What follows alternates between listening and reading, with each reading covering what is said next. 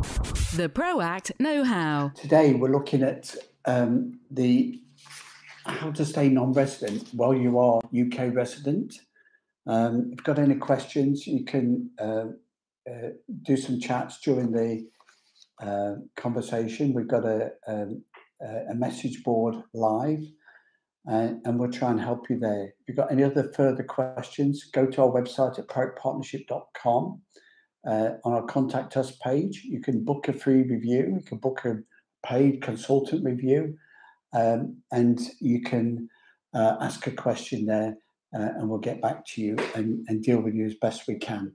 We offer a retained client service for expats living and working abroad. So it can be just to advise on residency and how that residency works. And we get a lot of questions from our clients and expats around the world about how long they can spend in the UK and what the ties and what the implications are of that. And that's what we're looking at today. So let's dive straight into it. You can be resident or non-resident, and that is your choice. You can be tax resident or not tax resident. Now, the two things aren't exactly the same. There's also a status of citizenship and nationality.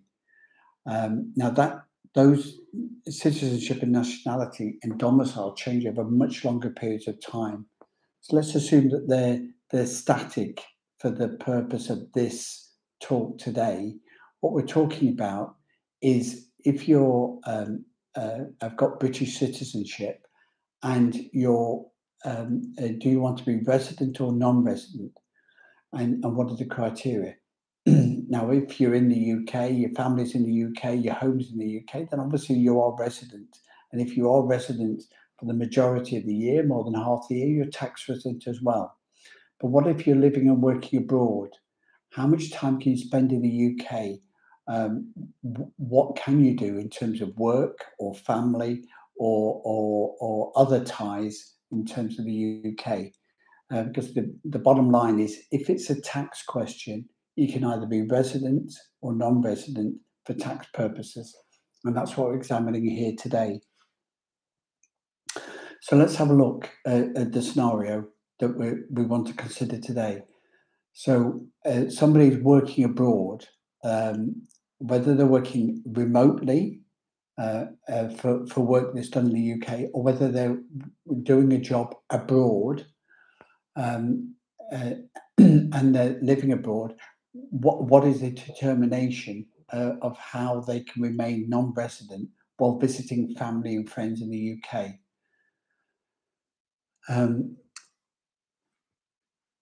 Your citizenship doesn't mean that you're not only resident, but you're non-resident.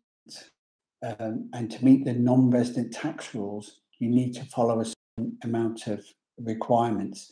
And bear in mind that the passports are monitored. So even though you've got no electronic travel authority as a British citizen coming into the border, you're still scanning your passport, your retina, your facial scans each time you cross a border. So there is a record with the flight data, with the border control of you coming in and out of the UK. So we need to make sure that we declare the right information and it is verifiable if it's ever checked and on by the authorities. So let's look at some of the criteria that could affect residents or non-residents. If all the homes that you own are in the UK, then you will be tax resident. You cannot be non-resident if all your homes are in the UK, even if you spend all the time traveling overseas during that time.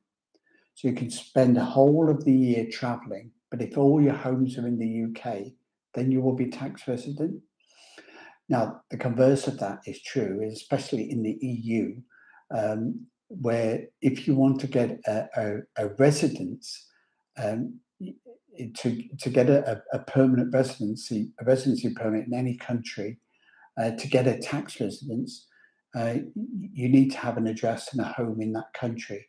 So if somebody comes to the UK and wants to have a residency permit and leading to indefinite leave to remain, a permanent residency for the UK, then you need to have a home in the UK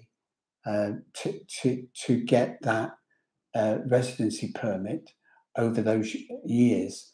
And obviously, if you've got a home and you remain in the UK for more than 6 months a year, then you become tax resident. So it's the same for any other country. You've got to have a home and a residence in that country to become tax resident in that country. So you've got to have a home overseas to be non-resident in the UK. So that's the first criteria. Now, if you're coming then back to UK, you can have a home in the UK as well, as long as you've got that home overseas. Okay, so we've established that there's a difference. So you've got to have more than one home, but not all of them have got to be in the UK. Owning a property in the UK in itself is not a tie to the UK, and it doesn't determine or contribute towards the fact that you're resident or non-resident. Only the property doesn't do that. It's whether you live in it that becomes the determinant in terms of tax residency or non-residency. So as soon as you've got a home in the UK that you can live in and live in just for one day, then it's a tie to the UK. So having a home in the UK and living in it for more than one day a year is a tie to the UK, but it doesn't determine that it's your main home. But you do have limitations on that. If you've got a home, then you begin to get certain criteria where you could impact on having on your non-residents, and through that property that you've got in the UK.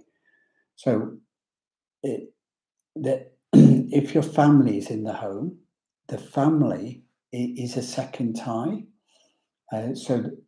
Staying in the home is one tie, and the family is a second tie. But again, it's not necessarily going to determine whether you're resident or non-resident, but it's going to contribute towards that. Generally, if you don't spend more than 91 days in the country, you can usually be non-resident. But if you've got a family tie and accommodation tie, that can reduce the days down that you can spend in the UK and remain non-tax resident. If you go over the 91 days in the UK, then yes, you do. That becomes another tie. So if you've been in the UK for more than 91 days in the last 2 years, that is a tie. Your family's there is a tie. Your property's a tie. So that again, that's restricting the amount of manoeuvrability that you've got and the time that you can actually spend in the UK. So it's something that we need to think about in terms of that. The only way that you can absolutely remain non-resident in the UK is to spend less than 16 days in the UK, and obviously have the home overseas as well. So you can visit your property, you can visit your family in the UK. What about working? Well, then it becomes a bit more complicated again about the type of work that you're going to do. So let's consider what the situation is regard to when you're working overseas. So if you're working overseas, then that work has got to be done overseas. So if you've got a contract that's giving you, for example, 35 hours a week for the majority of the year, and let's say that's more than 75% of a year, of a tax year, then that is substantial. That is overseas work. So if you want to be non-resident to the UK and living and working abroad, doing that work, then it's got to be a full-time job overseas for the majority and at least 3/4 of the year to be deemed to be overseas work. If you're working remotely and you're doing a contract from the UK, that is the requirement to be non-resident. So you can be taxed overseas on that income if you can show and demonstrate clearly that a full-time job over the majority of the year, the work is being carried out overseas. Now, you then need to look at whether that is substantial work or not. I mean, if the substance of the work is being done overseas, even if it's been done online, then that can be taxed overseas. However, if you're doing substantial amounts of work actually in the UK, then the reverse will be true. You could be doing some work overseas, but if a substantial amount of that work is done in the UK, that could be classed and deemed to be taxed in the UK. And generally, the rules on work and substantive work are the reverse of each other. So what you can show to be a substantive, permanent, full-time work overseas, the reverse will be true in the UK. Going into it to the next level, there's another consideration when you're working in the UK. So if you're living and working abroad, but you're going back to the UK to do some work, there's a limit to the amount of working days you can do, which is 31 days in a year. So if you're doing more than 31 days work in the UK a year, that will be deemed that your job is being substantially done in the UK and therefore taxable in the UK. So if you're working overseas, yes, you can do some work in the UK, but the substantial amount of that needs to be less than 31 days in a year. Consider the next element in the scenario. What is the definition of a working day? Very important for when you're traveling into the UK to do the work. Working day is 3 hours or more. So if you go in and have 4 mornings work in the UK, that is 4 days work of 4 hours, more than 3 days. If you go in and you have one 16-hour day, that is 1 day's work with 4 lots of 4-hour meetings. So it can be done either way, but you need to bear in mind the total number of days adds up to whether that work is being, the overall annual work is being done in the UK as opposed to not being done in the UK.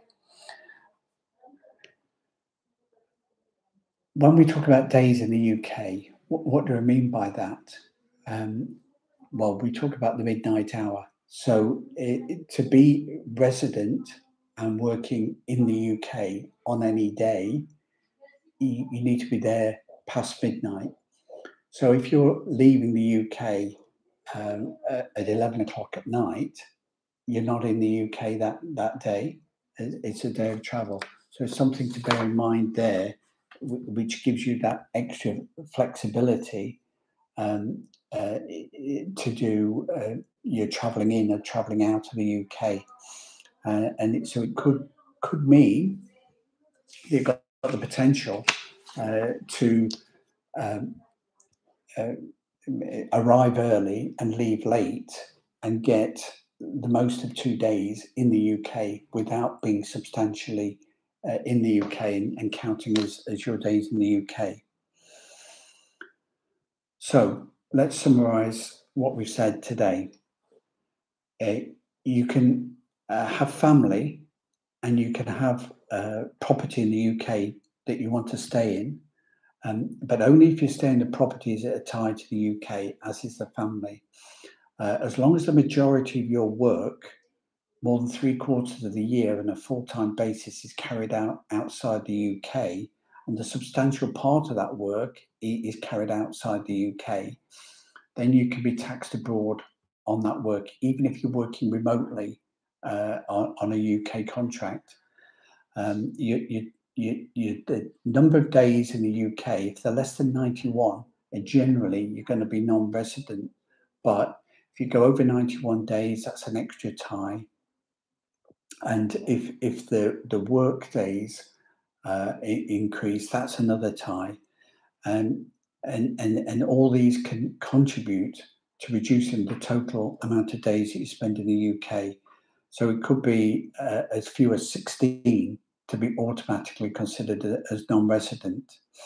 And one of the factors that expats must need to consider, if you're roaming around, if you're a remote worker but you want to be a bit of a nomad, you have to spend, if you're in the UK, more days than any other single country, then you'll be classed as taxed in the UK as well. So if you spend only 90 days in the UK, but you're traveling only 60 days in any other country, you will still be tax resident in the UK and lose your non-resident status. Hope you found that interesting. We've covered the range. It's okay to have family and property and do some work in the UK, but you need the substantial majority of your working time need to be spent abroad for you to maintain your non-resident tax status. For more information and guidance, we offer online advice service, which we can give through online advice meetings or written reports to help and guide you on your non-resident status. You'll find out more details at our website, proactpartnership.com, and go to our store where we've got the range of options for the online advice meetings and consultations, or to have a written report on your circumstance. Thanks very much for listening. Contact us at proactpartnership.com if you've got any questions, if you want to book a consultant meeting, and we'll see you again next time. The ProAct Know-How, brought to you by ProAct.